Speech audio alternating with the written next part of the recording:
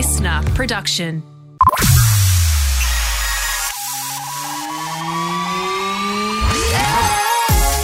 This is the streaming service, your regular reliable source of TV, movie and streaming news. I'm Justin Hill, and in today's ep, the director of the new Mission Impossible movie comes clean on whether Tom Cruise wears a wig.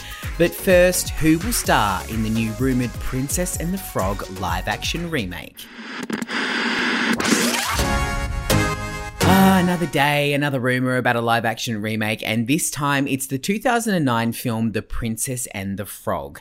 Now, this Disney favourite is the tale of hard-working waitress Tiana, who, after kissing a prince who's been turned into a frog by an evil witch doctor, she becomes a frog herself and must find a way to turn back into a human before it's all too late.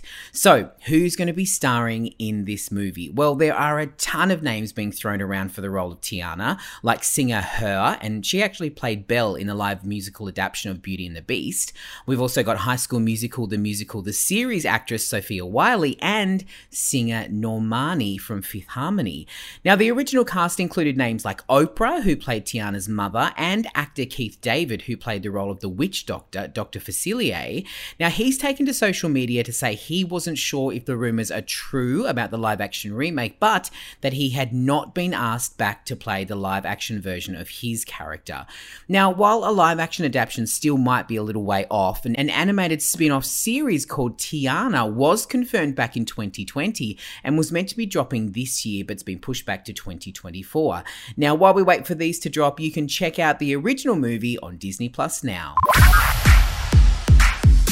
Mission Impossible Dead Reckoning Part 1 was all the world was talking about for a hot minute. The fact that Tom Cruise does all of his own stunts and how epic they were, but there was one thing that people could not stop talking about: if Tom was wearing a wig or not. Now, some people had a lot to say about how Tom has aged, what work he's had done, how does a 61-year-old man have such a great mop of hair?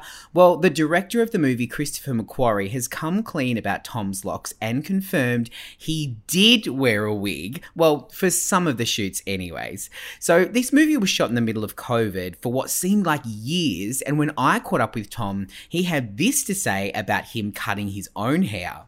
I had to do it on Zoom, and my hair and makeup were there, and I took the scissors out because I was going to cut my hair.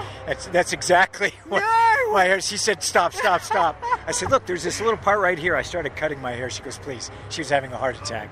So I teased them while I was doing it, try to get everyone to laugh and have a bit of a... You should have got the clippers out and be like, oh, I'm going to do it. I know. I have done that with them, and they just, yeah. But now Christopher has confirmed that because they had to go back and do reshoots for some of Tom's scenes when they'd already started filming the second part of the movie, and Tom's character Ethan Hunt has longer hair in the second movie, they couldn't actually cut it when they went back, so he had to wear a wig.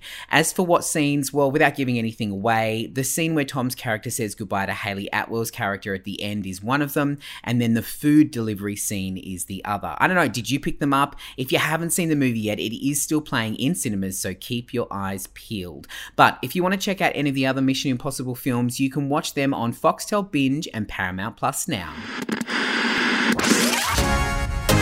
One more news on the biggest TV shows and movies on streaming, like the first look at the new Yellowstone series, or what about the drama this week from Below Deck Down Under that saw 2 crew members fired? Subscribe to the streaming service on the Listener app and keep an eye out as episodes drop every Monday, Wednesday and Friday. I'm Justin Hill, and I'll see you next time.